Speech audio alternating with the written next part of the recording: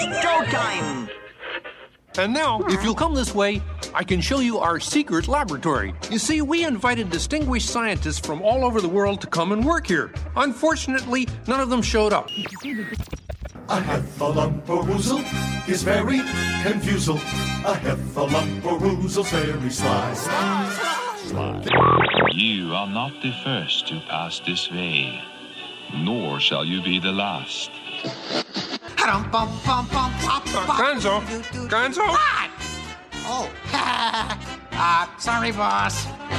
Hi-ho, Kermit the Frog here, and welcome to WDW Radio, your information station. Hello, my friend, and welcome to the WDW Radio Show, your Walt Disney World information station. I am your host, Lou Mangello, and this is show number 733, and together, as we have been for the past 18 years, we're going to celebrate the magic of the Disney parks around the world, movies, Marvel, Star Wars, and more, here on the podcast, my weekly live video on Facebook every Wednesday night, events, blog, and more. Please be sure to join the community at www.radio.com/clubhouse, subscribe to the podcast, tell a friend, and find everything else at wdwradio.com. So we continue our journey to and through Disneyland Paris this week, and our 30 reasons to visit Disneyland Paris, the Walt Disney Studios, Disney Village, and resorts. We'll look at its unique experiences, thrilling and chilling sides, aesthetics, and some of our overall favorites.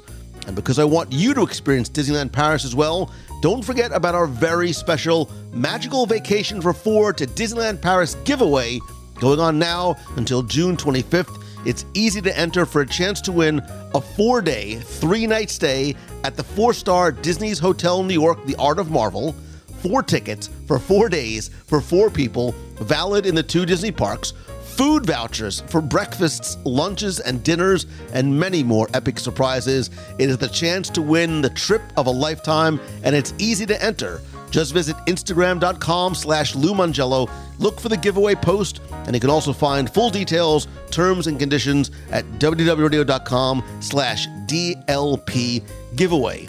And speaking of giveaways and prizes, well, it's not a trip to Disneyland Paris. Stay tuned for our Disney Trivia Question of the Week, where you can enter to win a Disney prize package and more updates at the end of the show. And we're going to get right into part 2 of our 30 reasons to visit Disneyland Paris. And if you like what you hear, please share the show and tell a friend. So sit back, relax, and enjoy this week's episode of the WDW Radio Show.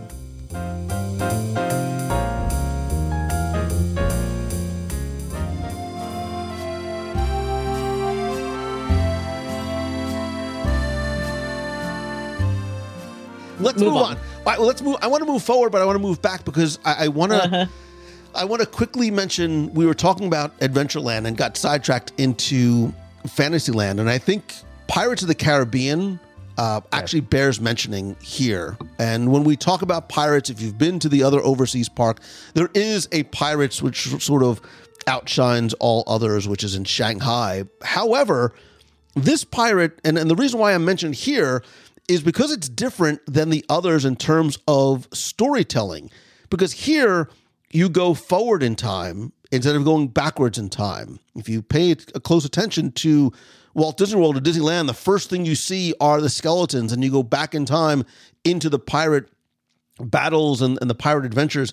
Here, you see the skeletons first, and then go back in time as you go back down the waterfall. And there are unique to this version scenes here in a storyline that I think makes a little bit more logical sense as you pass, and then again, you pass the Blue Lagoon restaurant and you have the fighting pirates and the soldiers, and you go back down the waterfall, and then you arrive in Dead Man's Cove in the present, and you sort of see what became of some of the pirates, including Captain Jack. And then when you come out, it almost makes more sense because you've gone through this journey of the world of pirates, and then you enter on the dock where, the Talking Skull is there, and then you're in Adventureland proper. I really, really like the storytelling and some of the additional scenes in this version of Pirates. yeah, this was the first time that they could go in and actually build the pirate story. Disneyland, of course, was built into an area that was already built. Walt Disney World was shoehorned in there because everybody demanded it. Tokyo Disneyland was just, hey, we're going to take the exact versions of Disneyland and Disneyland Paris, or Disney and Walt Disney World, and kind of mash them together to make the same type of attraction. This was, we are going to build our own attraction. We are going to tell the story as it should be told. Famously, Tony Baxter and Mark Davis had beef. I think that story goes way back to the early days. And this, I felt, was Tony Baxter going, hey, Mark, here is your story as you wanted it told, with the skeletons in the right place. I mean, some of the highlights, the dueling pirates, which was the first of its kind there. And one of the things that we all seem to forget in this day and age is when you are up during the battle, there's a pirate swinging overhead that was the first animatronic, I'm doing air quotes, that would swing over your head. And I forgot all about that. When I was growing up and hearing the stories of Disneyland Paris, that was one of the coolest things I ever wanted to see. And it wasn't until I was sitting on the boat and I look up and I see this pirate just kind of swinging back and forth, I was like, oh, that was so cool. But yeah, this Pirates of the Caribbean is the best, truest Pirates of the Caribbean. Agree. I really liked that I was able to follow the story of what was happening, which I hadn't been able to do in the Walt Disney World version. And I do love, before going to Paris, the one in California had been my favorite Pirates, but this one definitely takes the cake because it kind of takes the scenes that we already love and reorders them in a way that makes more sense. As you mentioned before, it kind of takes you through, you're a part of this story and you're kind of watching it at the same time, which I think is really cool. And at the end, it combines to me, it's how I saw it, is you kind of take this journey from the top of a fort to ground level to below ground level. And it's sort of a visual story that you're able to follow. And at the end, they do the Disney World version of Captain Jack in the jewels and the whatever, but really open it up, which I appreciated a lot visually because you're able to go around the scene. You get to take in a lot more detail, which I thought was really cool. And it's definitely also more thrilling. It has some of those thrill ride elements more than the ones that I'm used to. If I remember correctly, there's more than one drop, and it's like an actual drop, which I thought was kind of cool. Yeah, I definitely, I think this Pirates is my second favorite now. It just kind of moved out the Disneyland Pirates down to third place, which I hate saying that, but it does. It has more thrilling elements, and to me, it is more visual. I think that it's definitely worth writing 4 or 5 times if you can do it, because again, it's one of those where your head is turning around on an axis because you're trying to see everything, and you're not going to get every single detail until you look in different locations, and sometimes looking behind you, which is really bad when you're going down a waterfall and you get completely wet. But I think that, again, this edges out the Disneyland Pirates for me ever so slightly. Again, another reason we have to go back. One more reason. This is 11, 17, 19. I don't know what number. We've completely lost track of numbers. It doesn't matter.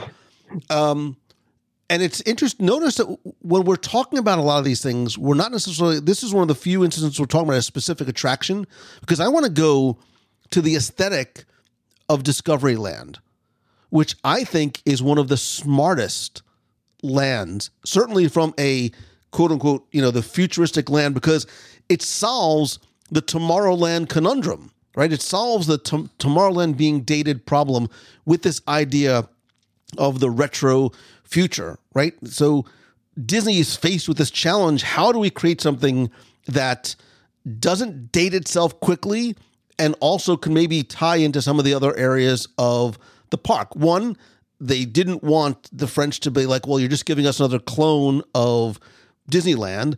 And I think Eisner wanted to build something that was a little bit different and start with something fresh, but was inspired by the concept of Discovery Bay, which was an abandoned concept for Disneyland. And that's why they had things like the Visionarium, which obviously is no longer there. But if you look in this neon and bronze and sort of antique, some might call it steampunk type aesthetic, if you look and see, there are different areas represented with different themes. So if you look at the Orbitron, it takes its inspiration from the Renaissance, artists and inventors like Da Vinci, the Space Mountain and the Nautilus and the Hyperion Cafe, which again is very clearly based on some of that Discovery Bay concept art,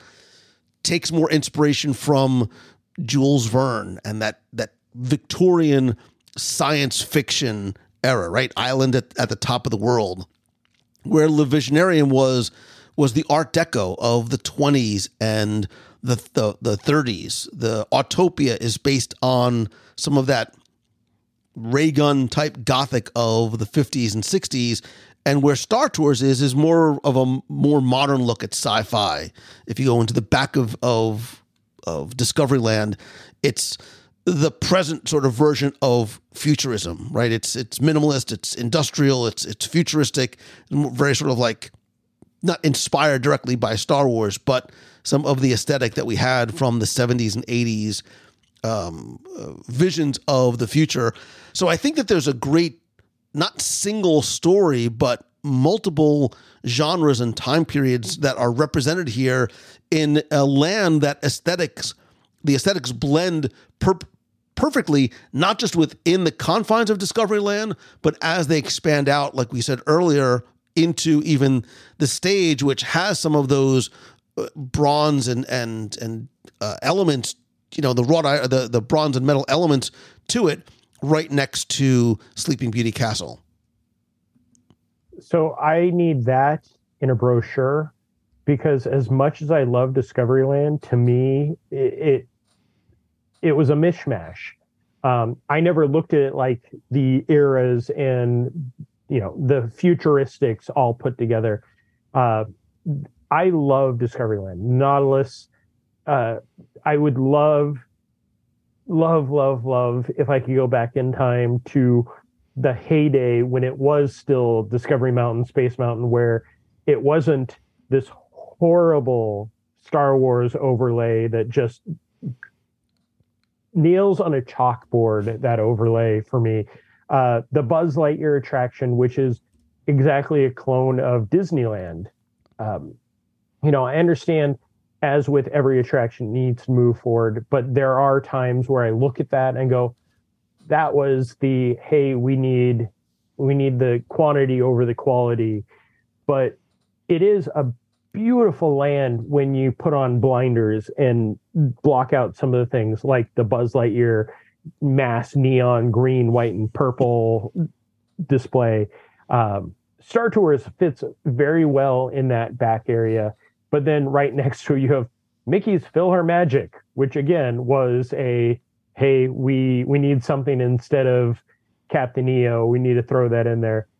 But I loved the aesthetics of the land, the feel. And I didn't get a chance to go to Disneyland Paris before I saw the bastardized version that ended up at Disneyland. So to me, I compare things to Disneyland as opposed to where I should be. This is the work of art. Disneyland was the failure. And I only say that because it's been admitted as a failure. But yeah, you look at the things as you walk in, the rock work, the detail. The Hyperion Cafe for me is the most amazing. It's just a quick service. I mean, they have a stage. I don't know what they were doing when you guys were there, but they were showing the Mickey Mouse shorts, which felt completely out of place. But you walk in under the Hyperion airship, and the details are all still there. It's just kind of sadly some of it has lost its direction. Yeah, we walked in and we're surprised, again, Marion coming from the stage background, you don't realize that this quick service restaurant is part of this cavernous, very modern, full stage theater that obviously once housed, it housed this. Go ahead. I when I walked in, I had a very interesting reaction because to me, it was an anomaly to me to see you could tell their technology was fairly new. I wouldn't say it was I wouldn't say it's Disney's standard now of just from what I've observed, what they use currently in their stage productions, but you could tell it wasn't from when the park opened. And after doing a little bit of research, that particular venue, which is huge and gorgeous, they had a kind of, I forget the name of it now. They had a kind of disco-y rock thing that was meant to appeal to teens and the not younger audience, not kids, but that sort of middle age. But since that kind of didn't do well, so they pivoted to a Lion King show. They had a Mulan show in there. They had a few other sort of known and loved safe things in that theater, but ultimately ended up being the Jedi Training Academy stage for a time. So they just left the Lion King rock work. And now it does still have those Mickey Mouse shorts, which I also was like, okay, so this is the pre-show. People are sitting lining up. There's going to be something what I would give to see something on that stage because it's gorgeous.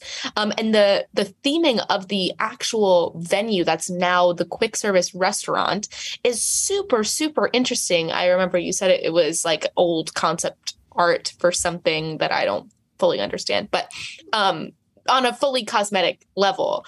I really, really loved it. And I kind of thought it was a shame that it wasn't being used for a stage production, but we'll get into the spectacular stage production that I do love, I guess, later. But from a purely cosmetic standpoint, I am a huge, huge fan of the Discoveryland aesthetic. I think that it does age so much better. I think the jewel-toned mixed metal antique look sort of lends itself to eventually, I hope that they do expand on that idea and they do create, I'd love to see a new attraction with that idea, even if it's something original, because I think it's a really smart concept. I personally love the queue and the concept for Space Mountain there so much more than the Tomorrowland one. Personally, the Star Wars it's not my thing. But from a just totally photogenic standpoint, it bleeds better into Fantasyland and the castle, and it just looks really nice. I love it. So we were talking earlier about Disneyland. I think Disneyland Paris appeals to different people with different interests, in whether it's adults and kids. And one of the things that I noticed too, and I think is a reason to visit as well, is if you're a roller coaster enthusiast, Disneyland Paris has not one, not two, not three. Disneyland Paris has a lot of different roller coasters. Avengers Assemble Flight Force, which is the fastest ride at Disneyland Paris, which is in the back lot of Walt Disney Studios Park in the new Avengers campus. We just mentioned Star Wars Hyperspace Mountain, Indiana Jones and the Temple of Peril, Crush's Coaster, which we didn't get a chance to ride, but Becky, when we were listen, there was only so much time. Big Thunder Mountain Railroad, and we also didn't get a chance to do the RC Racer in Toy Story Land. But if you are in the studios, but if you are a roller coaster fan, and I loved their Big Thunder here, by the way, too. Yeah, their Big Thunder is by far, Big Thunder in almost every other Disney park is kind of a, hey, we'll hit it when we do. That one in Disneyland Paris is a rope drop. The queue, the attraction, because you go under the water, you get amazing views of Frontierland. That one is one that I will always rush to. And I know everybody else will have an addition for the Big Thunder, but I do have to talk about one of the coasters you left off really quick. The Casey Jr. train. That is a coaster. I guess, yeah. I mean, I have it as a separate entry, but I guess it's a coaster. It's like a barnstormer, kind of, but like a scenic barnstormer. So wait, Becky, agree. Becky, have you actually ridden it here? Because it's different than Casey Jr. in Disneyland. No, I didn't get a chance to ride it. So it is really a coaster because it's sort of like, you're right, it's like a barnstormer. Yeah, and Casey Jr. in Disneyland was originally designed to be the original coaster for Disneyland, but they could never get it all together. So when they built it a few years after the park opened in Paris, they said, hey, we are going to make it more of a barnstormer type coaster, to the point where if you look at the mechanics of it as you're coming up, it is a coaster track. It has the brake zones, it has everything. But again, it goes around Storybook Land. I am not trying the French names either, Lou. So it gives you a great view. And actually, you go around Cinderella Castle, which is unique there. And you get to see down into Storybook Land, which, judging by what you've said so far, Lou, I'm guessing you didn't do that either because you were a failure. It is, excuse me, sir. It is a separate entrance because we loved it that much. Okay, making sure, because that one is one of my favorites. Okay, back to Big Thunder. Sorry. That's it. That's all I had. Was just the roller coasters. All right, we can move on. Becky, now you have to go and see. You're gonna have to go and ride Casey Jr. with children. It's gonna be awesome. Great. I'll go live. It's gonna be perfect. I ride it without the children too, Becky. So. All right, I want to move on. This is really going to be a twofer, and I'll explain the second part of it. And Marion, The Lion King, Rhythm of the Pride Lands, may be some of the best 30 minutes that you spend at Disneyland Paris. Marion, I have not seen you react and respond to something the way that you did this show. So I did not expect it. I did not expect to have the reaction to the show that I did. So the first day we went, we realized it was probably smart to get the reserve a seat ticket, which I don't remember how much it was, but you skip the line basically. And the line was really long, bled into the other lands long. And so we're like, okay, it must be something worth noting. So we went in, it was an interesting theater, was not in the round like the traditional Lion King here. It was sort of like, it was a very, how do I describe this? It was just a regular proscenium stage, I guess. And after the quite long audience warm-up that they did, which did last a lot longer than I was expecting, I was very confused. When they opened the curtain, this stage was massive and like outstanding. I didn't expect, I don't want to spoil all of like the cool stage Mufasa stuff. dies. They have Wow, don't say that, it's a spoiler. Spoiler.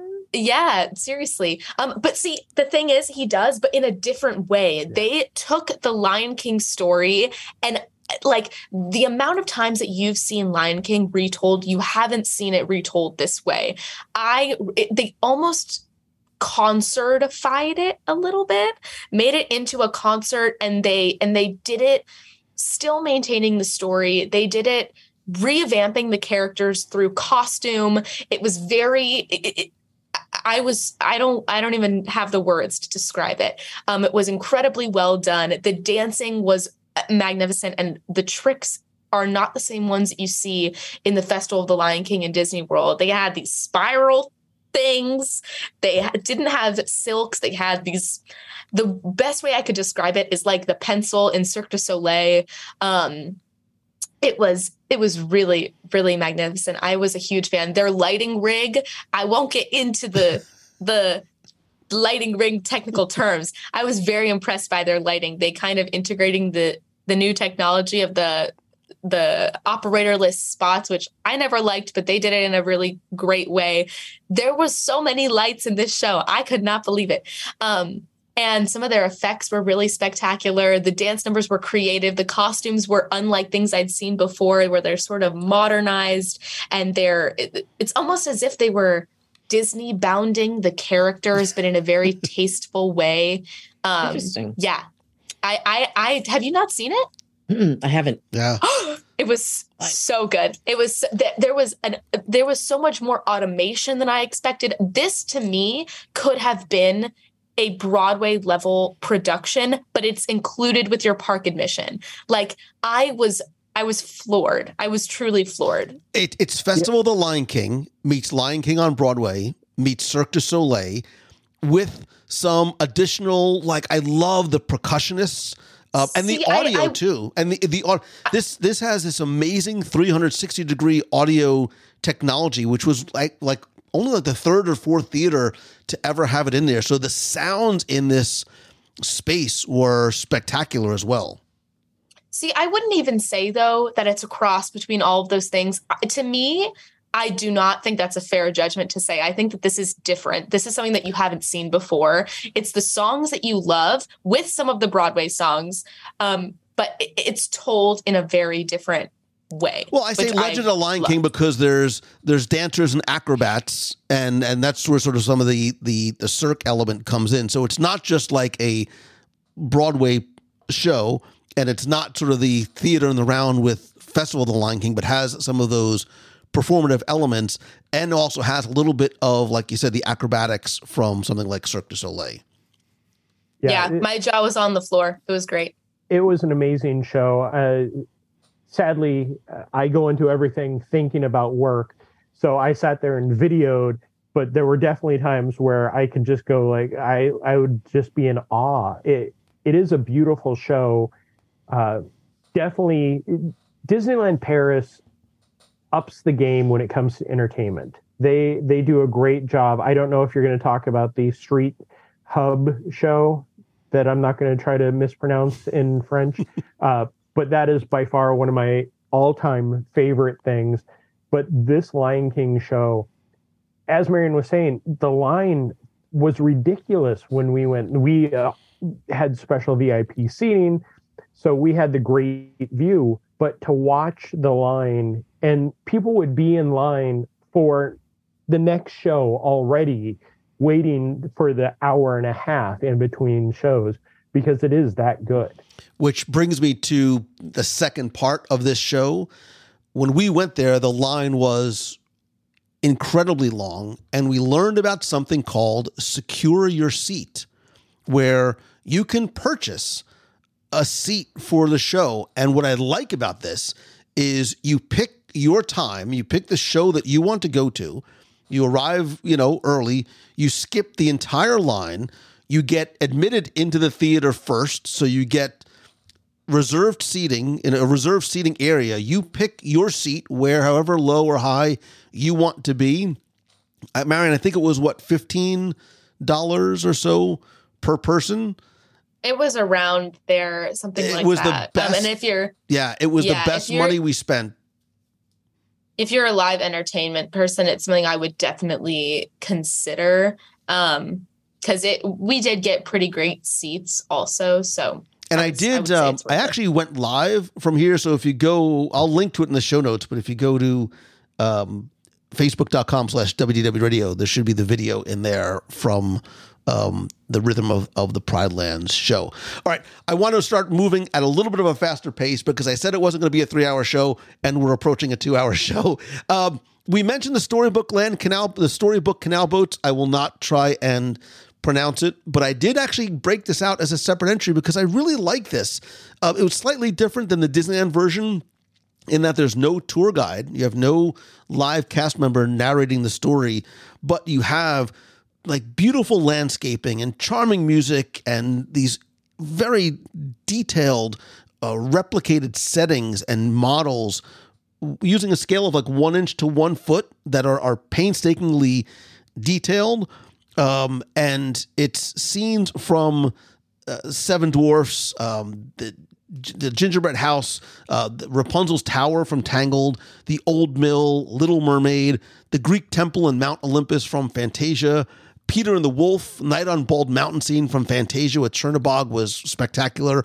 And you are swallowed into the Cave of Wonders and Agrabah, and there's jewels, and Abu is in there, Sword in the Stone, Belle's Village, and the surprise was the Emerald City and Witch's Castle from The Wizard of Oz and Return to Oz.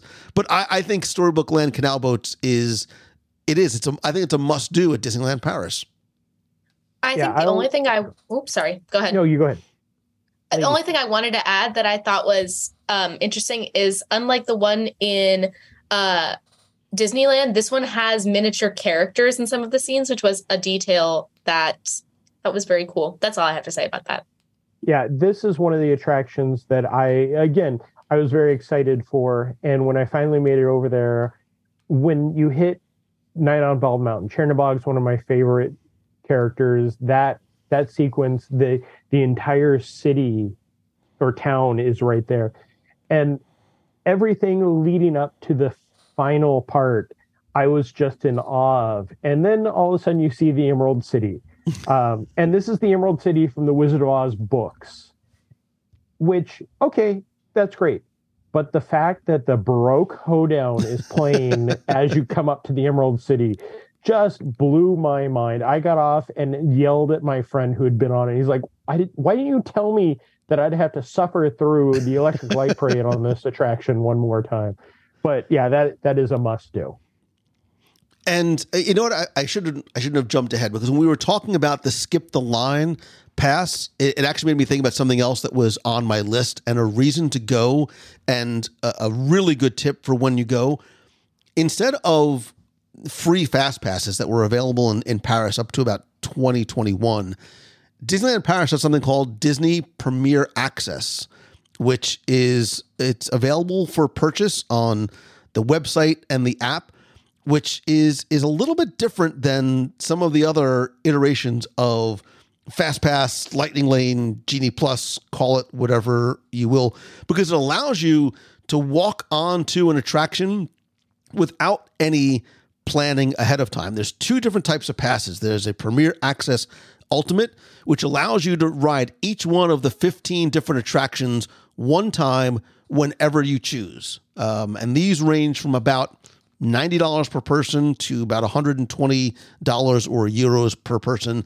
There's also the Premier Access One, which is a one-time pass for a single attraction, and you can buy it for whichever attraction that you want. So the Premier Access One gives you all the attractions. The other one lets you purchase it individually. You don't have to worry about choosing a time slot.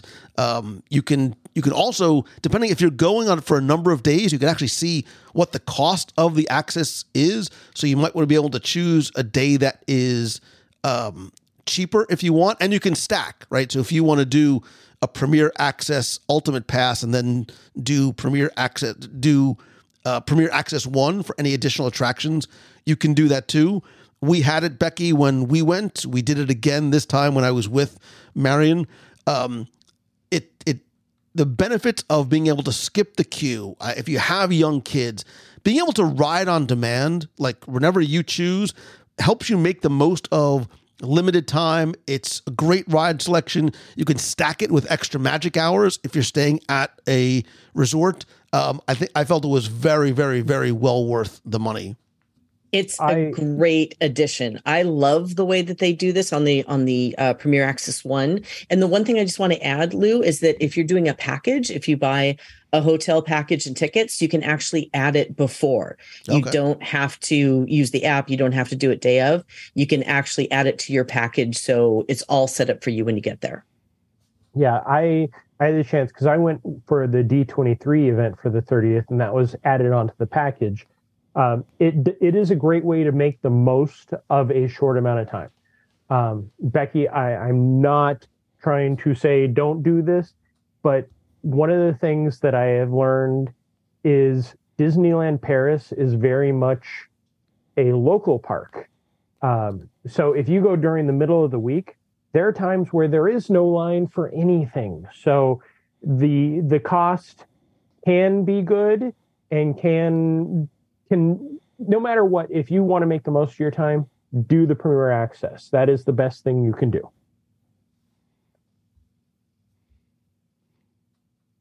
You're waiting for my rebuttal, right? Is that what you're doing? No, I saw your face. But no, it is. No, a good thing is that, yeah, you're right. But it's like it's like Disneyland in a way, which is a local park, but you can't really predict what's going to happen. So if you're leaving from the US and you've got this plan to go to Disneyland Paris, personally, I'm that person that I would rather not chance it. Just add it into the package. Don't even think about it. It's part of your experience. And then you could just walk on past everybody who's waiting or nobody who's waiting. It's just totally at your whim. And I kind of wish that we had, when we were there, Lou, we wanted to go back on Phantom Manor, and the line was incredibly long and we couldn't wait that long. And we only were able to go once that trip because that's all we had access for. So I just would say, don't leave it to chance when it's your vacation. Just package it in, have it ready for you if you need it. Yeah. And Becky and everybody over at MEI Travel are the best people. They know all the answers. I love you, man. When I went, as I said, I did one day without and one day with, and that one day with was so relaxing as opposed to the, checking the line, wait times for everything. So make sure you go through somebody who is experienced when you're booking these vacations, as always. And Becky and her team definitely know what they're doing. Well, and the nice thing too is we were able to use it. We used it for Phantom Manor early in the day, and then we went back at night when there was no line. So you can get up to the front and see if there's a 5-minute wait or a 55-minute wait, and then determine if you want to use it or save it for something else. All right, quickly going through the other thing I wanted to mention. I was going to mention Fantasyland as a whole. I really like the Fantasyland here, but I really, really loved the newly renovated It's a Small World. Becky, we had missed it when we were there. It had just reopened on May 5th. The facade, the figures, the interior are absolutely gorgeous. It is, I think it is far and away the most beautiful small world of any of the small worlds worldwide. There are new figures, including some figures using in wheelchairs and things like that. And even that finale scene is spectacular when you sort of go into the White Room and the finale scene. But Marion, you and I said the same thing. Like, we were really, really, really impressed with the small world area, the exterior, the interior, like every part of it. Yeah, so going along with what you said about the Fantasyland, the world building specifically in that land was really spectacular. Even with the colors, it sort of bled through the entire land, created a really beautiful finish on everything. And that specifically was true for Small World, which had the pinks and the blues of similarly, I guess, more to the California one, because our Small World doesn't really have that pretty exterior here. But I'd say for inside, it definitely helped that it had just been renovated. So things were pristine, new coats of paint on everything. The carpets were vacuumed. There was no dust. Like, it was practically shimmering. But I have to say, like, it was first really cool to see America in the Small World, because obviously we don't really see it like that in the States. So seeing like the Hollywood sign and stuff, like the key American things, I thought was really funny. But it just all in all, it definitely is my favorite Small World there. And the area that they had just finished outside, where they had the new Italian restaurant, the new bathrooms, which they were my favorite bathrooms in Disneyland. I highly recommend. A conversation we'd have to have one show. Yes, the best bathrooms, I think, in Disneyland Paris were those ones, brand new.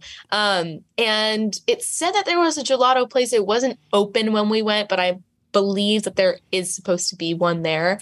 I really loved just that whole section of the park. It's kind of tucked away and hidden, like a lot of parts of Disneyland Paris. You have to check out a map to really see the little nooks and crannies, but very cool. Yeah, It's a Small World for me. The first time I went, it was closed. and then they had just reopened it the second time, and again, it was closed just because I was there a few weeks before you. But that, I grew up going to It's a Small World in California, so that was taking the Small World in California and expanding it even more.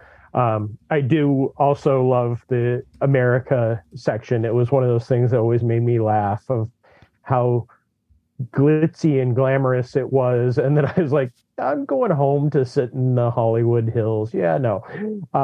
But that is one of those beautiful attractions that as Disney park fans, we may go, oh, it's a small world. There is not a single attraction at Disneyland Paris you should go, oh, I've been on this, I don't need to, because they take everything to the next level. So next on my list, and you may be saying, why has it taken him so long to get here, is I think the first time we're going to mention food.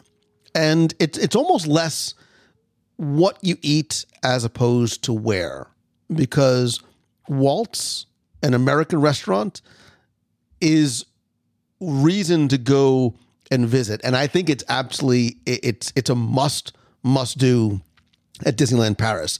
It's described as 6 magical worlds in one restaurant, and you might not necessarily understand what that means, but it is, so cuisine-wise, it's contemporary American cuisine with a little bit of European influences and a little bit of, and a lot of Walt influences, but in terms of, it's sort of set against the backdrop of some of Walt's finest moments in rooms themed to reflect the different worlds of Disneyland Park. So you enter the lobby, you go up these steps to these, or take the elevator of framed images of Walt, and you see that there is a Fantasyland room, an Adventureland room, a Discoveryland room, which I loved, with the Jules Verne influence on Discoveryland and illustrations from some of his books, and this beautiful fireplace with this golden model of the Nautilus. There's a smaller Disneyland hotel room. There's a Grand Canyon room and a Frontierland themed room. There's a special 30th anniversary menu going on right now, but obviously for me, there was like nothing else that I would choose other than Walt's chili. But each of the menu items has a story behind it and was inspired by Walt or by Lillian. And like every other table service restaurant in Disneyland Paris, all of the Disneyland Paris table service restaurants are prefixed, which means they have a set price for a starter, main course, and dessert. And usually there's another one that has one with wine included. This was about 55 euros or so. Mary, we went for dinner, right? We went for dinner one night. We were able to get a reservation. And I just love the tribute to Walt, the theming, the photographs, the artifacts that are in there. And Becky, I know we had gone when we first visited Disneyland Paris a couple of months ago. I love this place. It is like one of the must-dos for me is Walt's restaurant, with all of the history on the walls and the bust of Walt when you walk in. And it just feels really homey. And okay, I know a lot of people are like, the menu. I love the menu. I thought it was fanciful and fun to do the deconstructed chili, which was really cool to play with, and the chicken pot pie appetizer. I loved that. I kind of looked up and said, "Could I have this also? Could you bring me 4 of these as my main?" Mickey-shaped chicken pot pie. Yes, exactly. It was fun. I really enjoyed this restaurant. It's the place that I would go back over and over and over again. And one thing, as you're talking about food, I do want to mention too, as a side, that Disneyland Paris does have great dining plans that you can add into your packages as well. They have what they call the breakfast plan, the half board plan, and the full board plan. And what that means is a European terminology. A half board means breakfast, lunch, or dinner, and a full board means breakfast, lunch, and dinner. So if you're looking at packages, these can be added to your package and include these restaurants, the sit-down restaurants and the quick service restaurants and so forth. So it really does have a great approach to dining in the parks, which can be used, of course, at the hotels as well. But out of them, Walt's with the chicken pot pie all day long. Bring it on. Yeah, I ate at Walt's this last visit for my first time, and it actually is because of your guys' visit the first time after the ABD trip. I looked at that and I was like, I need to get in there.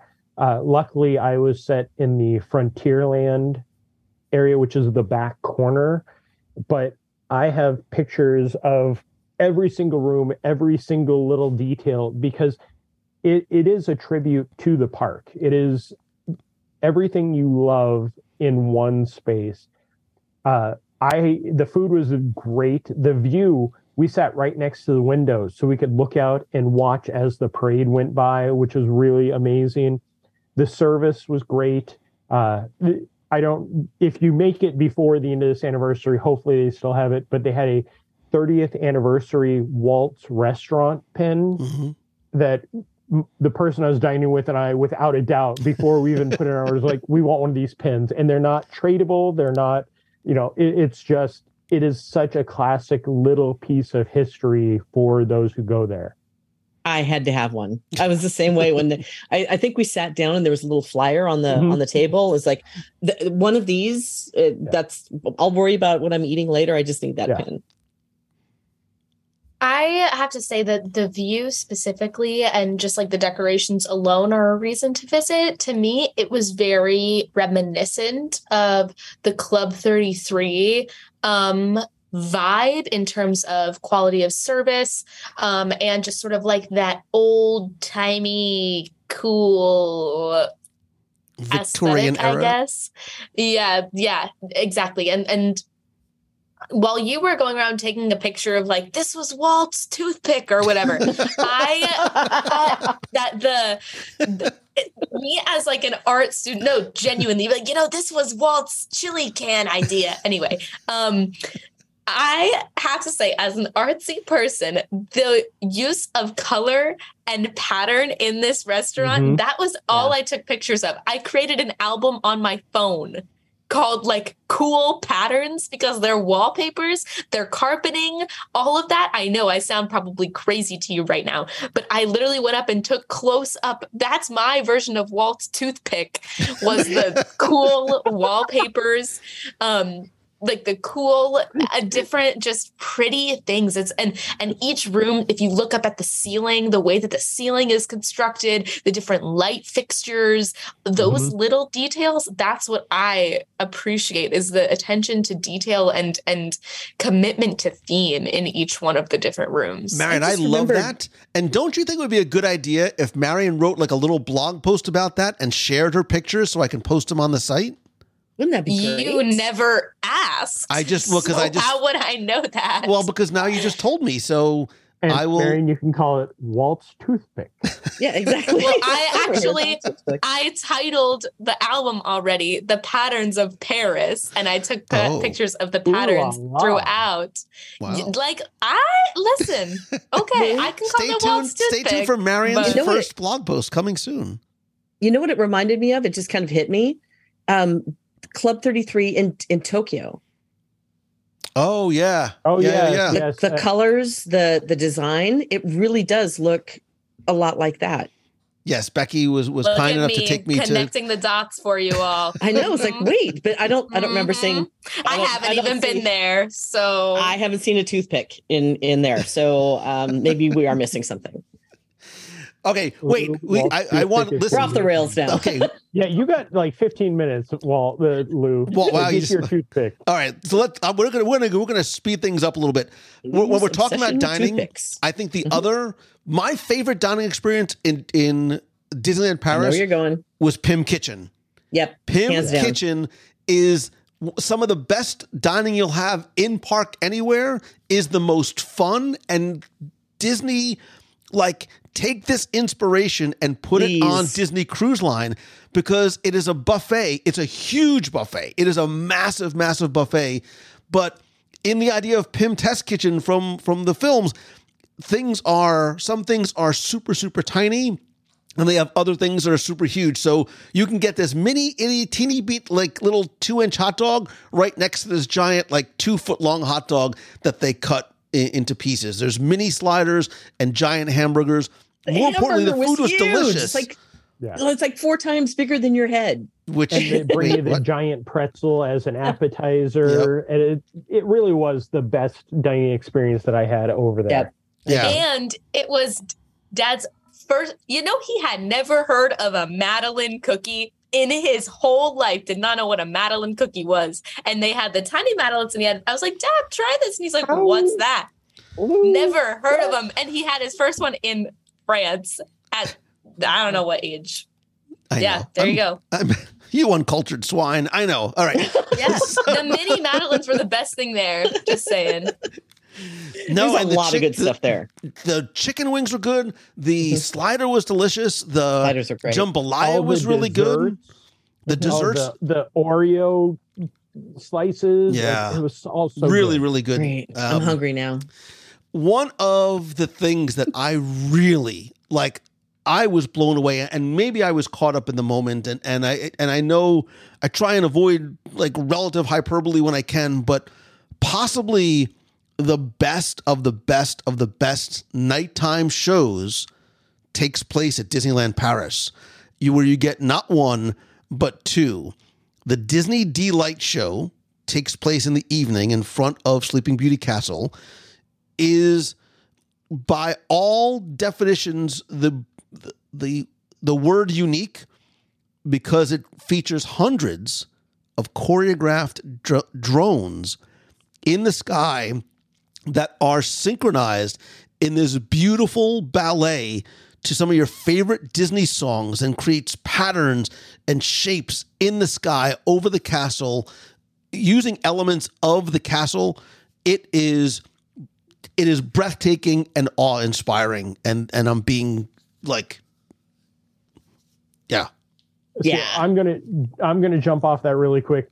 The D-Light is amazing, but again, when we all go next year, we have to go when Avengers: Power of the Night is going on over at Walt Disney Studios, where they bring Spider-Man to life with drones. They have Cap's shield fly out.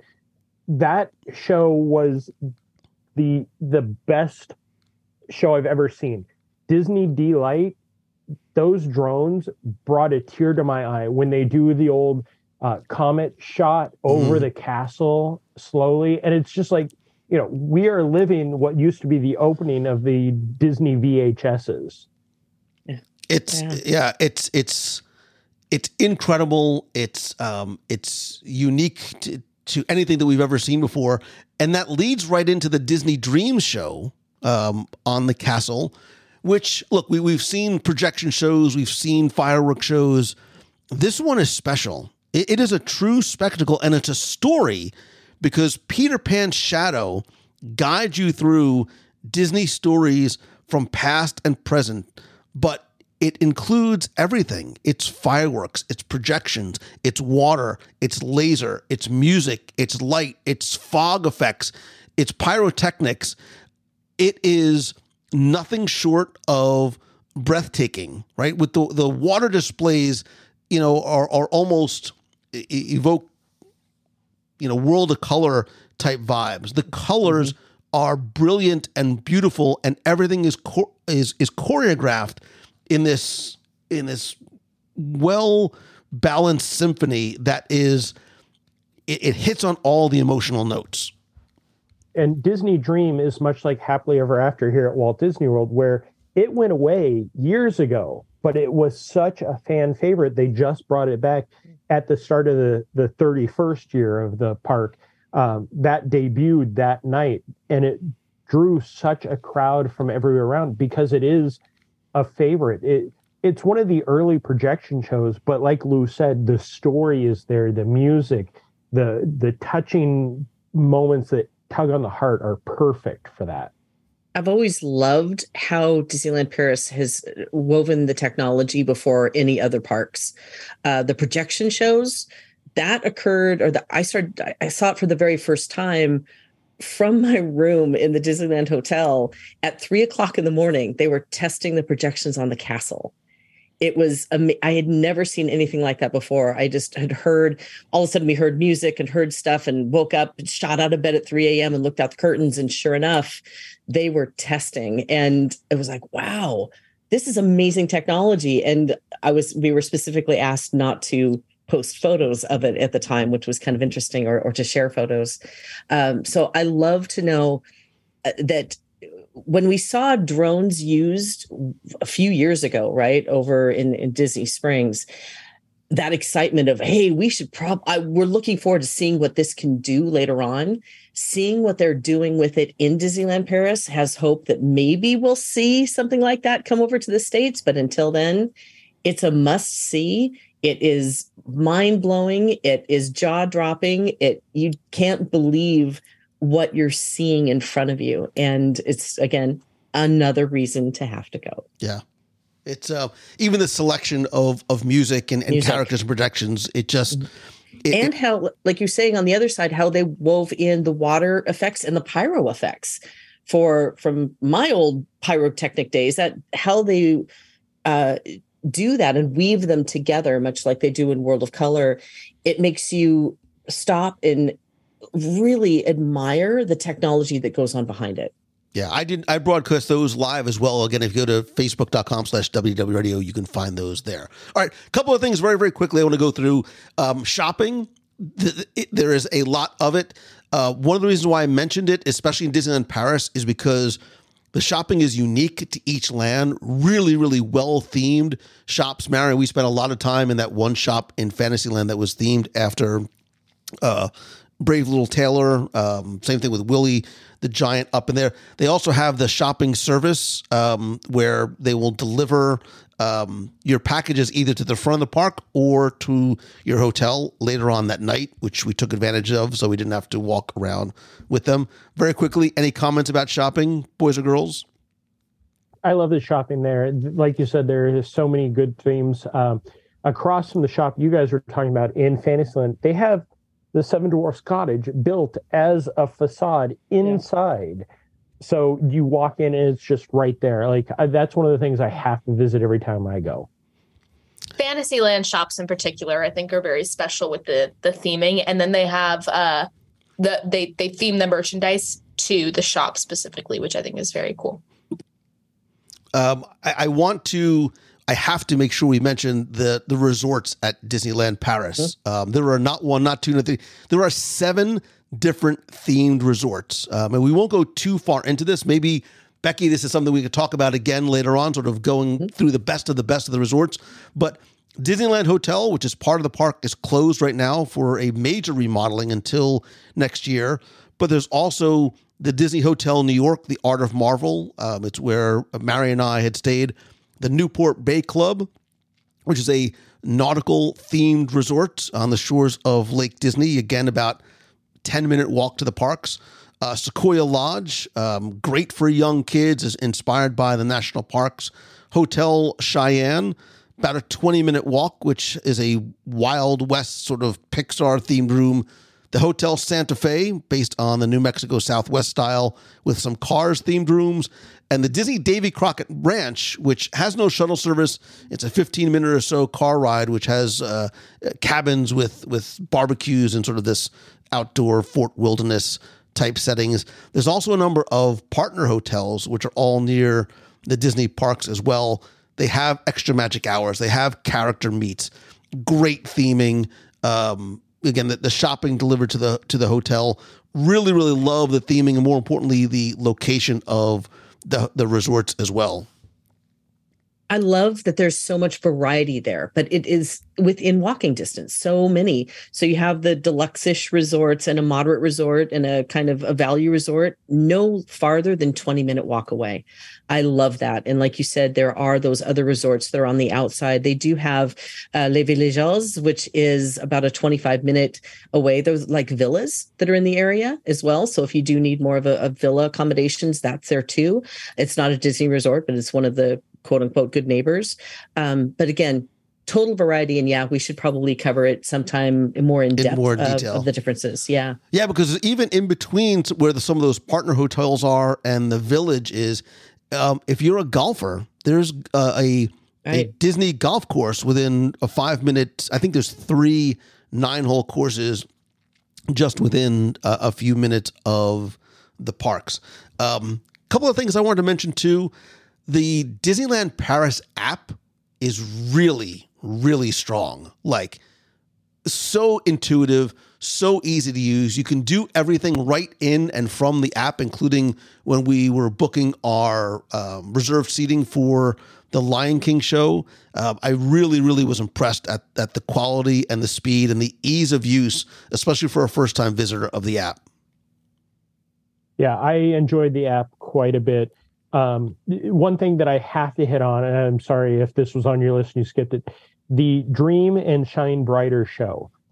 If you guys did not get a chance to that, that is alone a reason to go. I watched it in 3 days, 5 times. The music, which you can find on iTunes and Spotify, is so inspirational and so moving. My friend who was talking to me is like, so do you have an emotional attachment to it? By the end of my trip, I would cry listening to it because it represents Disney and Disneyland Paris to me. A couple of things quickly. We had some, we really enjoyed some of the snacks that we had, the croque monsieur, and I really liked my Nutella Mickey beignet from the cable car bake shop on Main Street, USA. Anything else that I missed that you wanted to make sure we mention as a reason to go and visit Disneyland Paris? Disneyland Paris and the Disneyland Paris resort as a whole, it seems to be in a new renaissance to try to build back up and do things. One of the things that I hope that at least Marion got to spend time looking at is the Gardens of Wonder around the hub. That is just these kinetic sculptures that were just so beautiful, and they had princesses and sidekicks and everything. And that's the thing they love to do, is bring out new things to bring guests in. They never rest on their laurels. So there's always something changing. And to give a quick promotion for Becky, MEI Travel is the best way to go because they know all the information and will always help you plan the best and know which hotel is best for you and your family. Yeah, and I think to your point of the park, always you get a sense that the park is in a state of continuous improvement, right? We especially see that over on the Walt Disney Studios side of the park. There's a lot of transition that's happening there. I actually really liked the Disney Studio One building. It's a unique sort of entrance to the park because you don't sort of walk in and have this sort of grand reveal. The first thing you do is go into this large sound stage but what I liked about it is it sort of functions as the main street of the park with this unique boulevard, which really is sort of the boulevard of dreams, right? It has sort of facades fronting on the street on both sides with storefronts that represent inspiration from some of Hollywood's golden history, like the Brown Derby and the Hepcat Club and the Coconut Grove and Glamour Girl Cosmetics. Frozen is the Frozen inspired park land is going to be coming in 2025 as part of a huge, fully immersive land. So there's a lot that's happening, especially on the studios side. I think we even see that too in Disney Village, which is home to tons of shopping, a lot of different dining in there as well. Again, much like Disney Springs or Downtown Disney, you don't need a ticket to go there, but there's places to eat and things to do. There's a 15-screen cinema there as well. We talked about 30-ish of the reasons to go. There are dozens more that I didn't even get to. Obviously, my list ended up being way more than 30. But I think one of the reasons to go is if you've been to World, if you've been to Land, there is something familiar yet wonderfully foreign about this park. You see familiar attractions and layouts, but there is so much to this park that is different and unique to Disneyland Paris, which alone really is a reason to go. You see not just the similarities, but I think that the differences in some of the beauty that this park has that really makes it a place that not only did I want to go for the first time, but I can't wait to go back again next year. Very quickly, each one of you go around. If you had to do your number one or your top two or top three favorites, the reasons to go, the things that you would tell somebody, here are 3 reasons to go to Disneyland Paris, what would they be? Marion, Becky, Jeremiah. Number 1 is the castle. Number 2 are the walkthroughs. And number 3 is the Lion King show. For me, I'm going to say the unique experiences like the drone shows and all of that. But I'm going to take a different turn on that and say the proximity to Paris, because with the easy transportation, you can turn it into a 7 to 14-day vacation really easily by visiting the history and architecture and the beauty of Paris. You can go out to Versailles, the Louvre, the Eiffel Tower. You can even take the Channel to London, or do a river cruise on the Seine, which is another 7-day adventure out to the Normandy beaches, and then go to Paris. So I think that that's one of the number one reasons, is to turn into a true vacation and really experience Paris. I could not agree with you more, Becky. I just ran into Paris one day just to experience it, and it's so easy. For me, though, Disneyland Paris, it's the visuals. Like, the park is so stunning, you will never get tired of just walking around and looking. And yes, the castle, Phantom Manor, Nautilus next year, Lou, I'll give you a tour of that. The dragon. Yeah. I agree with all of you. I agree. Location. Becky was the first thing on my list. The park itself, aesthetically, thematically, storytelling wise, is beautifully spectacular. All those words that we use, charming, romantic, and elegant, are appropriate. And I think I wanted to say Phantom Manor, but like some of the unique takes on familiar attractions, let's say, as well as the ones that are unique to the park. We're going to talk more, Becky, on a future episode, really sort of go maybe a little bit deeper into some of the resorts. Maybe what we'll do too is we'll do a live show one night, and we'll do a live Q&A about Disneyland Paris. So if you've listened to this very short, very, very high level look at Disneyland Paris, well, there is. If you have any questions about planning a trip, what to go, what to expect, tips, whatever it might be, and certainly Marion and Jeremiah, you are welcome to join as well if you want to share your thoughts.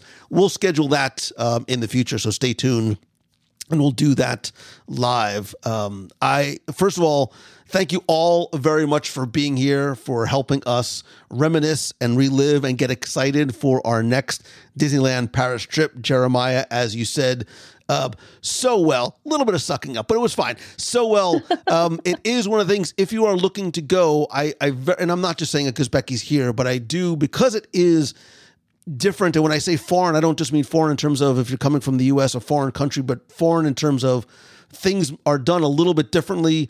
You really are, you're best served by having an experienced vacation planner from Mouse Fan Travel help you at no cost to you book and really get the most out of your Disneyland Paris experience.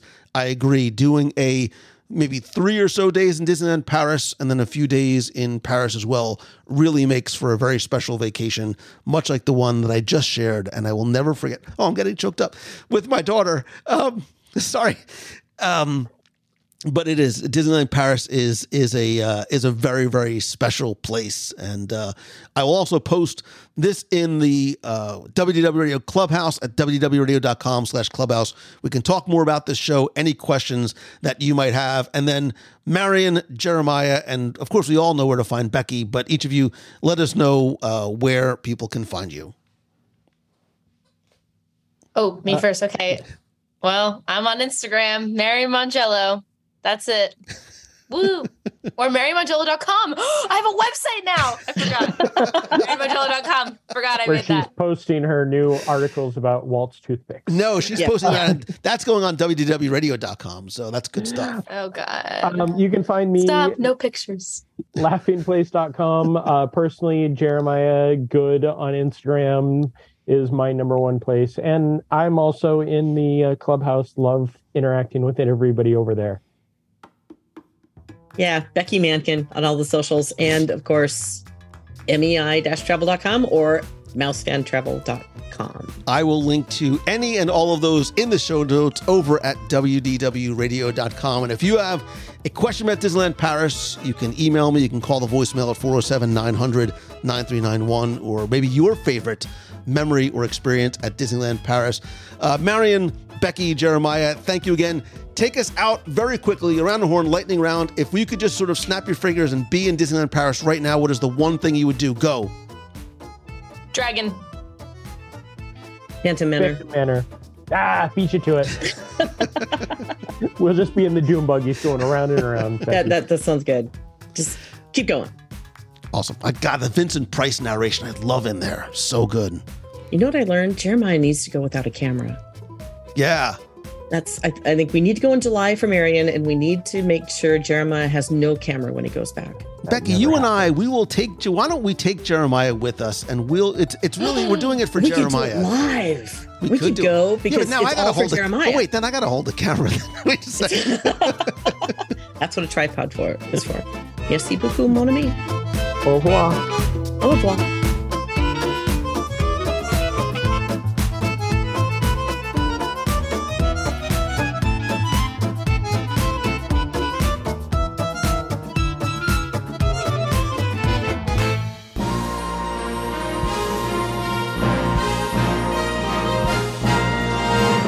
Time for our Walt Disney World Trivia Question of the Week, where I invite you to test your knowledge of Walt Disney World, or maybe this week Disneyland Paris's history, and see how well you pay attention to the details in what you see, hear, remember, maybe even taste.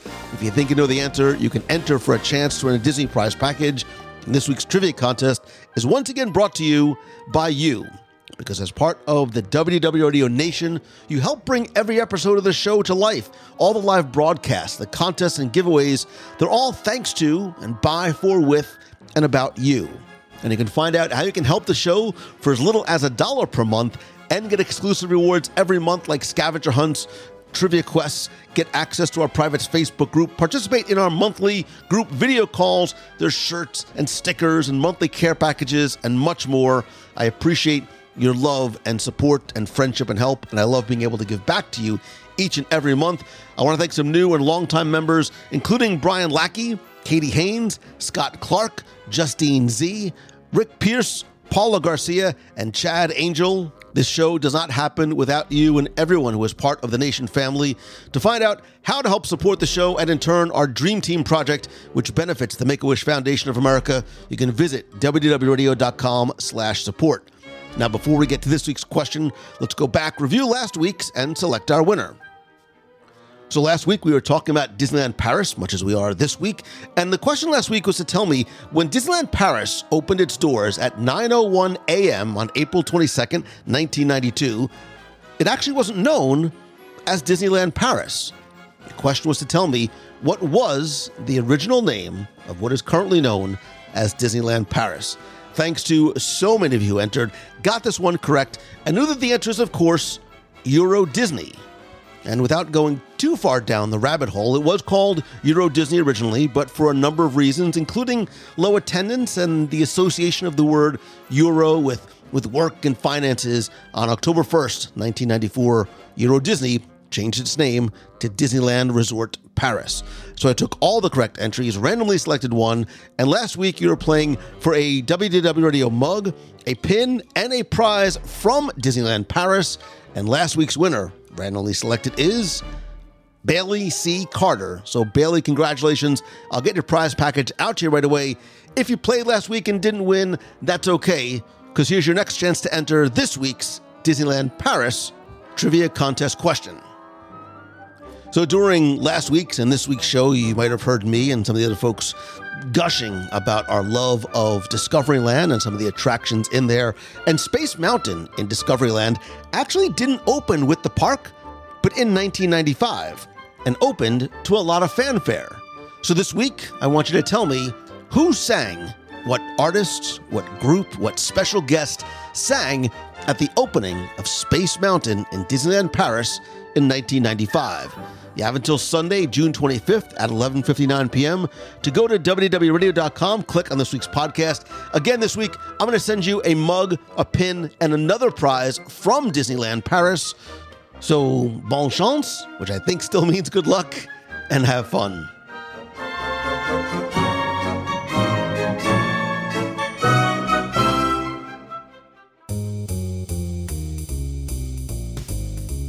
That's going to do it for this week's show. Thank you so much for tuning in this week, last week for part one, and whether you are a brand new listener or you've been listening since 2005, merci beaucoup. Thank you very much. I sincerely appreciate you, and I hope you had fun this week, you learned something new, and that the show brought a little bit of happiness and Disney magic to you wherever you are. I'm a little under the weather today, so I'm going to make this quick. Don't forget, I'd like to hear from you if you've ever been to Disneyland Paris. Is it Disneyland Paris on your Disney bucket list? Come be part of the community and conversation over in the clubhouse at wdwradio.com/clubhouse. Better yet, call the voicemail at 407-900-9391. That's 407-900-WDW1. Share your story or your desire to go to Disneyland Paris or the one thing that you'd love to see most, and I'll play your voicemail on the air. If you have a question you'd like me to answer on an upcoming episode of the show, you can email me, lou@wdwradio.com. You can also connect with me on social. I'm at Lou Mongello on Instagram, LinkedIn, Twitter, and Facebook. I'd love to connect and chat with you there. Of course, I still believe that nothing beats a handshake and a hug. So check out our events page at wdwradio.com/events. Stay tuned for our next Meet of the Month and other events in Walt Disney World, on land, at sea, and on the road coming very soon. And whether you are an entrepreneur, solopreneur, content creator, or brick and mortar business owner that's looking to build your business and brand, or if you're looking for a keynote speaker for your business, your event, your conference, or your school, please visit LouMongello.com. Find out how I can help you turn what you love into what you do, or leverage customer service strategies from Disney and bring some Disney magic to your event, your company, and your school. And also don't forget about my Momentum Weekend Workshop this September 29th through October 1st in Walt Disney World. 3 days, 50 entrepreneurs, an optional Mastermind Monday in an event built around inspiration, education, collaboration, and action. And not all just learning at the event, but doing work in the room so that you come out of the event having made real positive change to your business and life. I'm going to have details and a live video coming up next week where I announce some of our speakers and some of our sessions.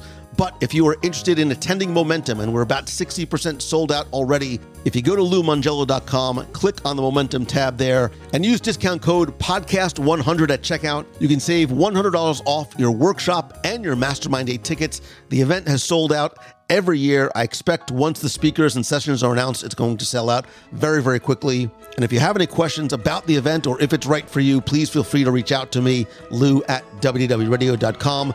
And whether you're coming to Walt Disney World, Disneyland Paris, Aulani, Disney Cruise Line, Disneyland, anywhere in this big, blue, beautiful world of ours, please go and visit our friends over at mousefantravel.com, my official and recommended travel provider. It's who I recommend because it's who I use and who I have loved for more than 15 years. More importantly, it's who I trust, not just with my family's vacation, but yours as well. And finally, my friend, and you are my friend, whether we have met yet or not, all I ask is that if you like the show, please help spread the word. Forward this episode to someone else. Share a link to this or your favorite episode on social or in an email to a friend that you think might enjoy it. And if you can, take just a couple of seconds to rate and review the show over in Spotify Podcasts or an Apple Podcast. I want to thank some recent reviewers like Ken Bretzius, who says, it has it all, from history to current news. Lou has a unique podcast that is a must-have in my Disney listening. And obviously, if you leave a review in Apple Podcasts, unless it's really mean, I will share it here on the show. Don't forget to join me this and every Wednesday night, 7:30 p.m. Eastern at wdwradiolive.com. It's my live video broadcast and chat on Facebook, either from the home office. Maybe this week I'll be out and about in the parks. Would love to see, chat with, and meet with you there. And finally, most importantly, thank you, thank you, thank you. I love you. I appreciate you. I couldn't do any of this without you. You have made a positive difference in my life, and hopefully that has an effect on others. And by choosing the good, you have the power to do that for other people as well and create that ripple effect of kindness and compassion and understanding and love. Thank you, thank you, thank you. I hope that this truly is your best week ever. If you are a dad, brother, uncle, father figure, whatever it may be, I hope that you had a very happy Father's Day. I owe everything that I am and the man that I am today to my dad, who I love and miss incredibly. So, okay, I know I said it was going to be a short outro. Thank you again. I hope that this is your best week ever. So until next time, see ya. Hi, this is Dom Zamponia at Villa Maria Academy in Malvern, Pennsylvania.